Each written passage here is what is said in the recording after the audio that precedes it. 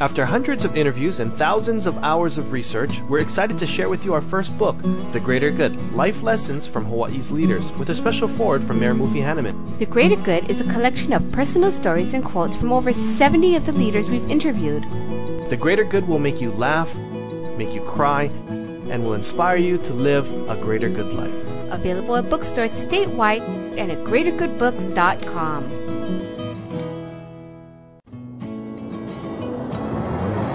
Welcome to Greater Good Radio Hawaii, where leaders inspire leaders. Greater Good Radio Hawaii is dedicated to social entrepreneurship. I'm your host, Evan Leong, and with me is my co-host, Carrie Leong. Thank you, Evan. Today's guest is Admiral Rj Zlatoper. Community involvement is deeply entrenched in his heart and mind, serving in more than half a dozen education and community-oriented organizations as member of the board of directors or as trustee. He has received numerous honors and accolades during his tenure with the United States Navy and has performed equally well at the helm of several private sector companies. In the year 2000, he became the 24th trustee of the estate of James Campbell after years of serving the military and the high technology sector. Please welcome to Greater Good Radio, Admiral Rj Zlatoper. Welcome to our show, Rj Zlatoper. All right. Hi, Carrie. It's such a tongue twister to say Zlatoper, but that's such an awesome name. So, cats have 9 lives, and it seems like you've had a few yourselves. Could you tell us about the many things that you've been involved in for your career? Talking about just a quick chronological swing? Sure. I've been through 4 careers, and I think I'm about to start on my 5th. And by that, I started out in the Navy as a Navy pilot, flew on aircraft carriers for probably 25 years, and then essentially became a senior officer in the Navy and a staff officer, if you will, an operational guy, and then served about 10 years as an admiral, and 12 of those years in Washington, so I'm a bureaucrat guy. And then after I finished my Navy career, I went back to the mainland because I couldn't find anything to allow me to stay out here at the moment. And I ran a software company, took them public, and it was a really exciting 3.5 years. And then lo and behold, I had a great opportunity to make my 4th career move, if you will, and come back out here as the trustee for the Campbell estate, and now I'm a real estate guy. In the Navy as an admiral, what's the difference, do you think, that separates admirals from, I guess, the rest of the bunch? Everyone wants to be admiral, I would assume. I think a lot of it is, I used to say, is luck. And by that I mean in pretty much everything in life. There are 2 things you can control in life, I've always said, and that's your attitude and your effort. And everything else is sort of the right place at the right time. And the admiral side, I think you can earn a captaincy, an 06 level. But when you move up to admiral, you have to sort of be lucky enough to be the guy that gets chosen because you have some certain skill.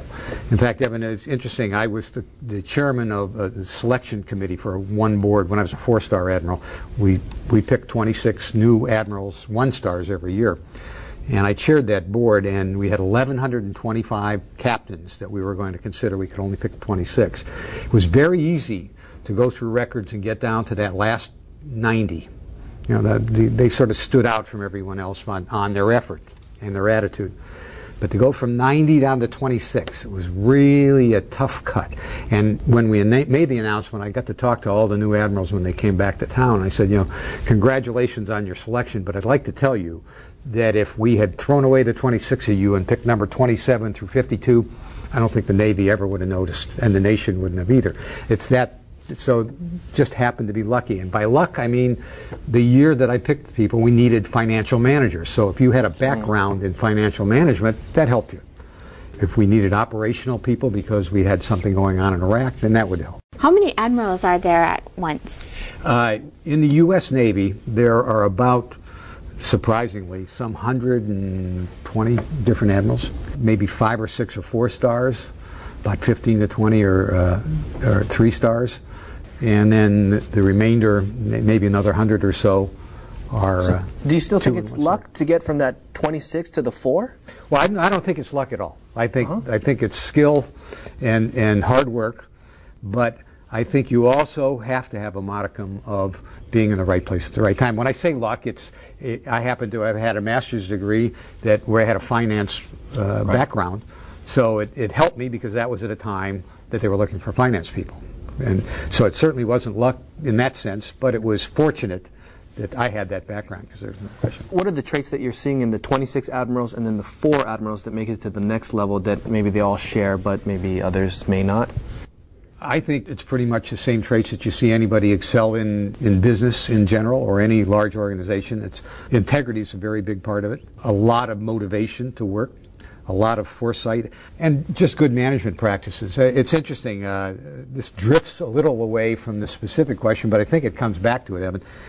I sat down and kept track of the different, quote, management systems that I operated in. 33 years I spent in the Navy, in the different management systems. We had the 5-year defense plan, we had the planning, programming, budgeting system, we had total quality management, we had zero-based budgeting, and we had about 7 or 8 different management systems that we applied during the time that I spent in the Navy.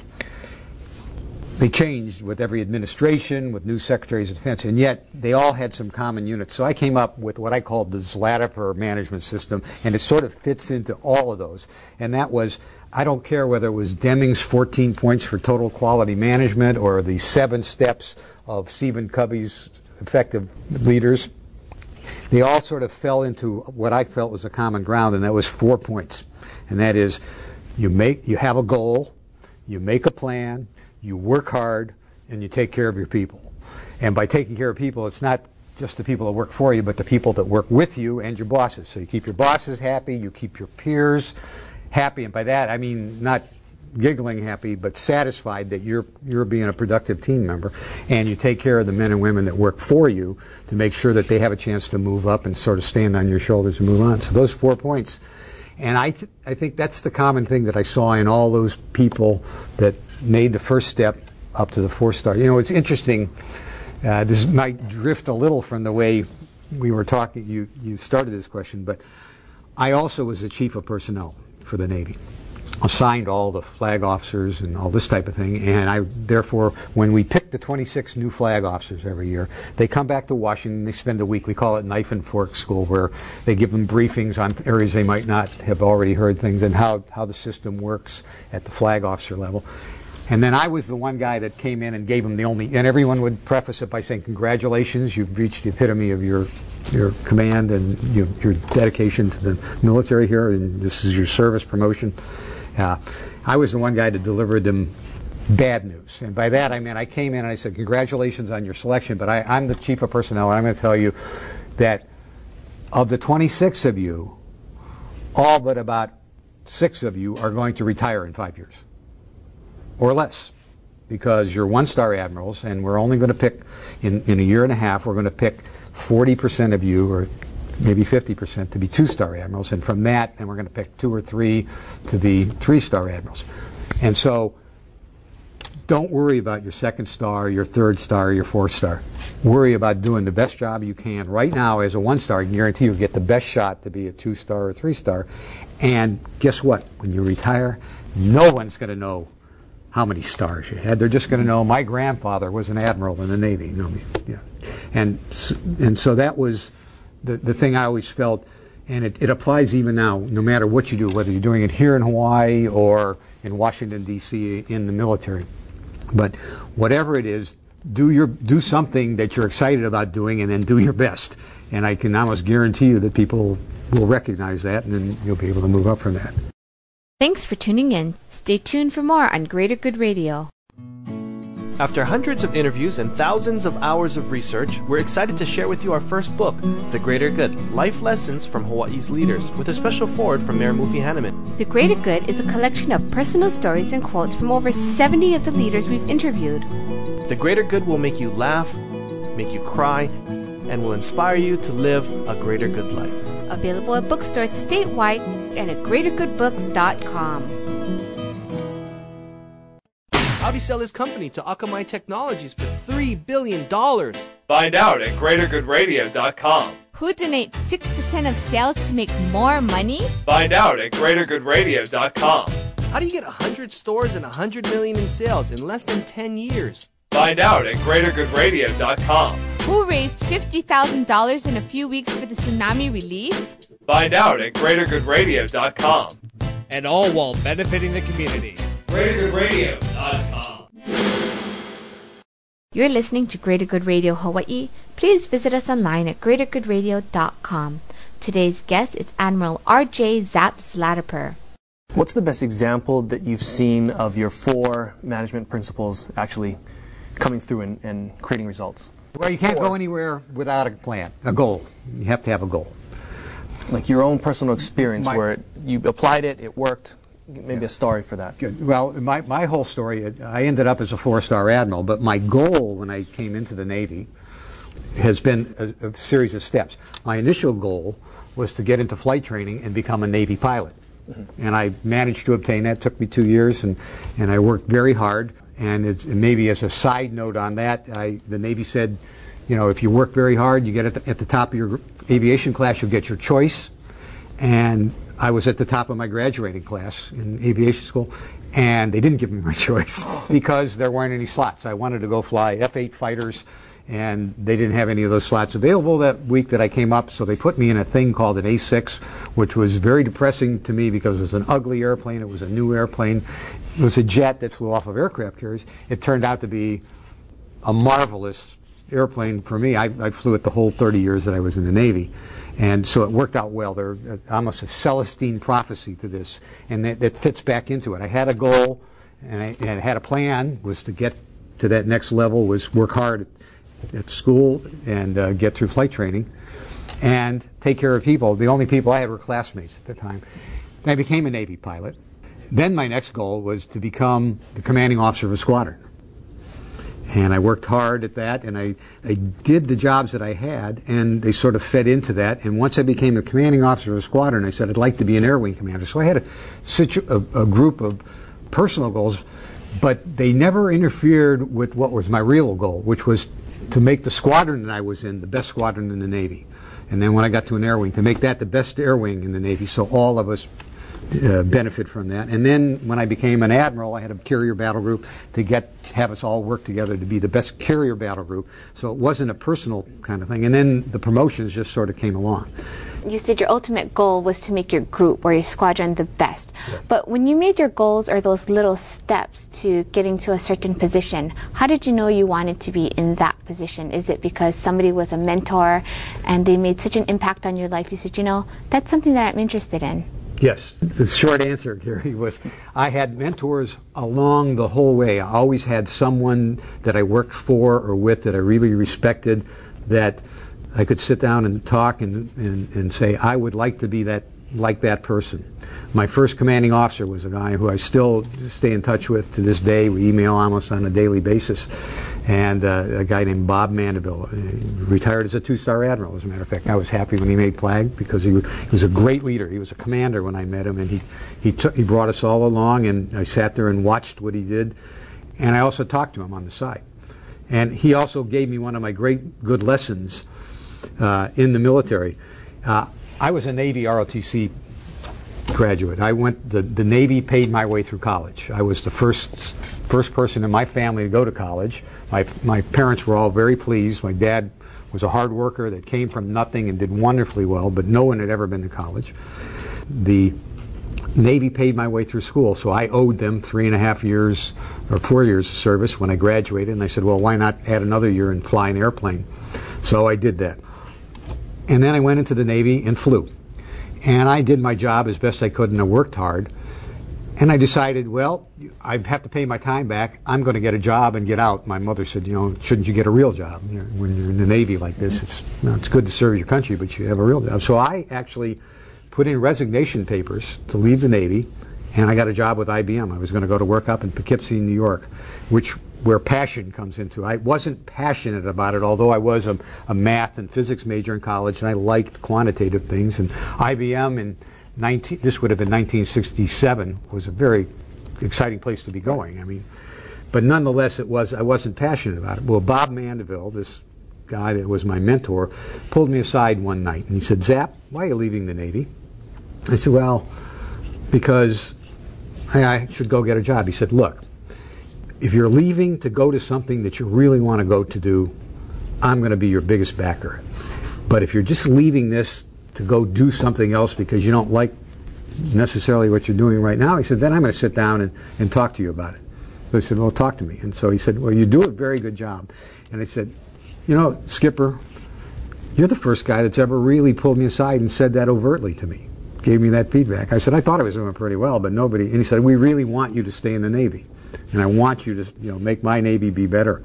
And it was that thing that triggered me in a major way in my life that's been very important to me from now on. I always try to make, and I'm sure that there's anyone that's hearing or watching this that's worked for me and said, Zap never really said that to me, but I apologize to them, but I have tried to make that a big thing, feedback on how you're doing. If you're doing well, people want to hear you're doing well. If you're not doing so well, it's even more important. I've always said it should never be a surprise when evaluation time comes around if I give you a bad evaluation. That's my fault, because we should have talked about that well before so you'd have the chance to move on. But I took that one small thing, and that fits in two ways, Evan. The small example being that for me personally, I said, okay, I'm taking this away. They like me. I'm going to stay in the Navy. I withdrew my resignation papers and stayed for another 30 years, or actually 28 years. Thanks for tuning in. Stay tuned for more on Greater Good Radio. After hundreds of interviews and thousands of hours of research, we're excited to share with you our first book, The Greater Good, Life Lessons from Hawaii's Leaders, with a special foreword from Mayor Mufi Hanneman. The Greater Good is a collection of personal stories and quotes from over 70 of the leaders we've interviewed. The Greater Good will make you laugh, make you cry, and will inspire you to live a greater good life. Available at bookstores statewide and at greatergoodbooks.com. Is the greatest part of your workday the leftover lasagna you packed for lunch? Is it quickly becoming apparent that you and everyone you know are smarter than your boss? Just how satisfying is it to wear an untucked shirt on Fridays? It's time you stopped filling a position and started being fulfilled with a job that excites you every day, not just payday. And now is the perfect time to demand more of the work week. The Honolulu Star Bulletin and Midweek work with Monster so you can live up to your potential right here. Your calling is calling. Find it at starclassifieds.monster.com. We're back with Admiral Rj Zap Zlatoper. What drives you to do that? Why did you want to stay in the military? I enjoyed the organization and the people. That it's rarely do you get a chance. I'm sure that there are organizations here in Hawaii, like the police force, that are not. They're motivated to serve and protect, if you will, for the police force. The Navy, the armed forces in the United States. Your purpose is to take care of all the citizens. There's no higher goal than to take care of the country. And so because of it, you tend to associate, and this was an all-volunteer force, with men and women who were motivated to that same thing. And they're very high-quality people, well-educated, a lot of personal integrity, and you get to work on a daily basis with them, and it's just rewarding to do that. On top of that, then they gave me this beautiful jet airplane that they paid for, and they let me go out and fly it. And it was something that I enjoy flying airplanes a lot, and I happen to have a skill set for it. I always used to joke I really would have liked to have been a power forward in the NBA, but I stopped growing a foot too soon, and I never got quick. So my basketball playing days are relegated to St. Anthony's on Sundays, and when we get a chance to go over here with old guys. At what age were you, and did you realize you wanted to be a pilot, and what attracted you to that? I started flying when I was in college. In my junior year, the Navy said, would you like to have some pilot lessons? I said, yeah, I've always, it seemed to be an exciting thing to do. This was the early 60s. And so I took some private pilot lessons. I got my private pilot's license, and I liked it. And then when I went into the Navy, I said, for an extra year, I can fly planes in the U.S. Navy and have some. And I got into it, and it's a very exciting thing to do. If you've ever seen the Blue Angels when they come out here to Kaneohe or the Barbers Point or something like that, it's just a very exciting thing. And I was just fortunate enough, and I fall back. I call it, you could say luck, I call it fortune, to happen to have discovered it by flying. That's something I was really passionate about. You flew in combat? Yes, I did. So you were in dogfights and everything? Yeah. I flew 150 missions in North Vietnam during Vietnam, and then I flew one combat mission in Iraq in Desert Storm. Well, what's the scariest time you ever had in that type of situation? What'd you tell yourself in your mind to get through it? There were a couple of missions in Vietnam where we were going in to make a night. The plane I flew was a night all-weather attack bomber. We carried bombs to hit targets, and we were going into Hanoi one night, and it was just a really bad night where all kinds of AAA were coming up and getting shot at us, and our warnings, we had warning devices were all lit off saying there are missiles coming, and the missiles came up from the left and from the right, and you turn and you brake and you move the airplane around so that you can't. But every time you do that, you sort of slow the airplane down. So where we started at 600 miles an hour, after a couple of these we were about at 550, after a couple more at 400, at a couple more we were down to 300, and then finally we get down to about 200 knots and just barely well, you need a certain amount of speed to keep flying. And the airplane was about to stall, and so I just rolled the wings level, and I said, to my bombardier navigator, I said, Dick, I can't maneuver the airplane anymore. We don't have any energy left. And so I said, but I'm not going to kill us. They're going to have to kill me. And so we just rolled the wings level, and for some strange reason, we got our speed back, and they didn't hit us. So that was the most personally frightening that I can think of. Although there were several times during the day where you could see a lot more that were more frightening. However, as an interesting aside, I took part in an experiment that the Navy ran, where I flew 10 missions where I was totally wired up. I had EKG things and breathing and pulse rates and all this because they were trying to do a physiological study of pilots. And on one mission where we had several missiles shot at us and several AAA anti-aircraft firings and all this thing, I got pretty excited. And when I came back and landed, we looked at all the indications, and all my numbers, my blood pressure, my breathing rate, all went up a lot when they were shooting at us. But they went up a lot more on the night carrier landing than they did anything else, and I didn't realize that. And that's what an interesting thing they discovered was that the night carrier landing is the most physically stressing thing that a pilot does. Can you give us a little bit more in layman's terms what kind of landing that is and what happens? Well, a night carrier landing, an aircraft carrier, of course, is 1,000 feet long, but they have only 250 feet of it that you're supposed to land in, 4 wires across, and you come down, and of course people have joked that it looks like a postage stamp in the middle of the ocean, which it does. And you practice a lot on the ground before you go out and do it the first time. And then you practice a lot on the ground at night before you go out and do it at night the first time. But essentially they have a little lit up area, and they control you, and you just keep your airplane on a reference that has a little, what we call the meatball, a light source, and you keep that lined up so that you know you're not high or low, and then you keep yourself on the middle, and you just crash into the back of the carrier. And if you do it right, you'll catch one of the 3 or 4 wires. That's your goal. And that's an immediate goal. You have a plan. I want to be smooth and control. My goal is to catch a wire and work real hard. And breathe a lot more, and your blood pressure goes up a lot more than I had thought. We had this conversation earlier on the Top Gun school, and some said it existed, some said it didn't, but you actually participated in that. Yes, Top Gun was a school at Miramar, Naval Air Station Miramar, which is now a Marine Corps Air Station as we've gone through the consolidation. But the Navy discovered after Vietnam that we were we weren't shooting down as many airplanes as in exchange rate has cost. How many enemy airplanes did we shoot down? If you look back to World War II, we had very high exchange rates. Our pilots would maybe 6 enemy fighters shot down for every one we lost, 10 in some cases. Those numbers had shrunk. So they took a look and they said, we need to get back that edge, so they created Top Gun. And that was, they would take 2 of the best pilots out of each squadron, each fighter squadron, put them into Top Gun.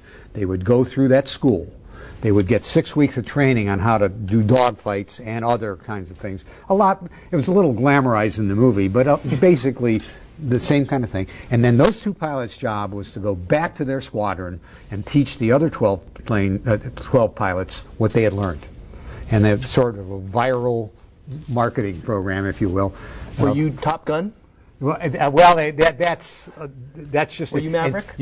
I was going to say anybody that went through the school got to say they were a Top Gun graduate. Oh, okay. And so there wasn't. Now I guess they would pick a guy that was the Top Gun. I don't know if that was true or not, but you got a patch that said Top Gun grad, and your job was then you'd go back, and your job was then to train. Now I went through when I was becoming an Air Wing commander because I was going to be command of a couple of fighter squadrons.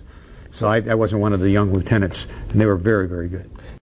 Thanks for tuning in. Stay tuned for more on Greater Good Radio. After hundreds of interviews and thousands of hours of research, we're excited to share with you our first book, The Greater Good, Life Lessons from Hawaii's Leaders, with a special foreword from Mayor Mufi Hanneman. The Greater Good is a collection of personal stories and quotes from over 70 of the leaders we've interviewed.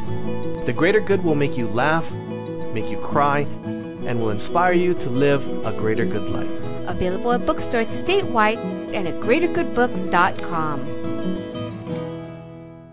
Neptune nights, we're feeling fine. We're staying cool on Hawaiian time. Neptune nights, it's sunshine in your mouth. Neptune nights. For bubble tea supplies in your home, at a party, or business, contact Bubble Tea Supply at 948-2622 or online at bubbletea.com.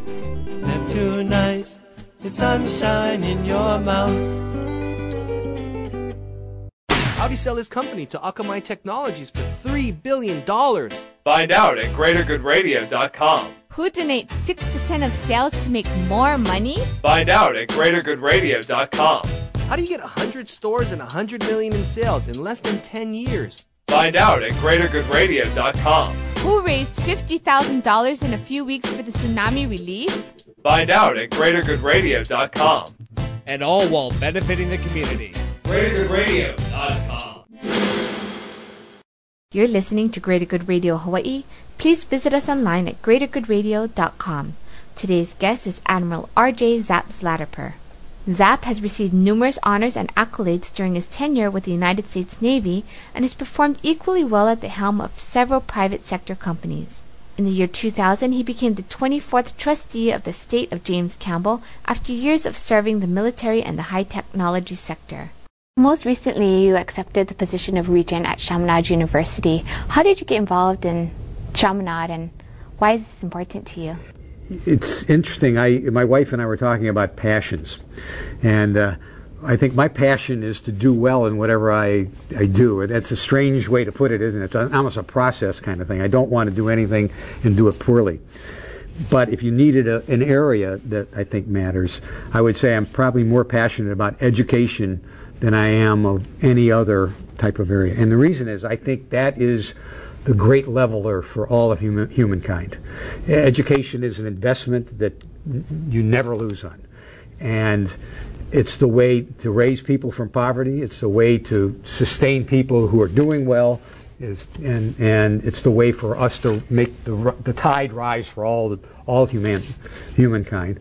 And so Chaminade here is a very important part of our community, and I had a relationship with Marinas High School. I went to a high school that was taught by the same order that sponsors Chaminade out here. So when I had an opportunity I spoke at their graduation some 10 years ago. Then I came back here 5 years later, and they asked me to join their board, and it was a natural to do because I wanted to be involved in education. I'm on the board of 2 other universities back on the mainland. I think that education is just vitally important for all of us. And you spend your whole life. You're either a teacher or a student your whole life. And if you aren't, then you ought to be, because then you're just stagnating. Were you giving back to the community when you were younger also? I guess it was parental drive, yes. Yeah, I was a Boy Scout where the one thing I learned was always leave the campsite in a better shape than when you came to it. And that's probably one of the hip pocket things I carry with me. Never, even to the point now that I try to spruce up any room that I leave, or more importantly, leave every organization better than you can. And a product of my education, I went through to a boys' high school, but part of theirs was community service is very important. And so it got imbued in me, and I've done that. And interestingly, the squadrons in the Navy I've been involved in, I've been amazed at the volunteer work that they've all done.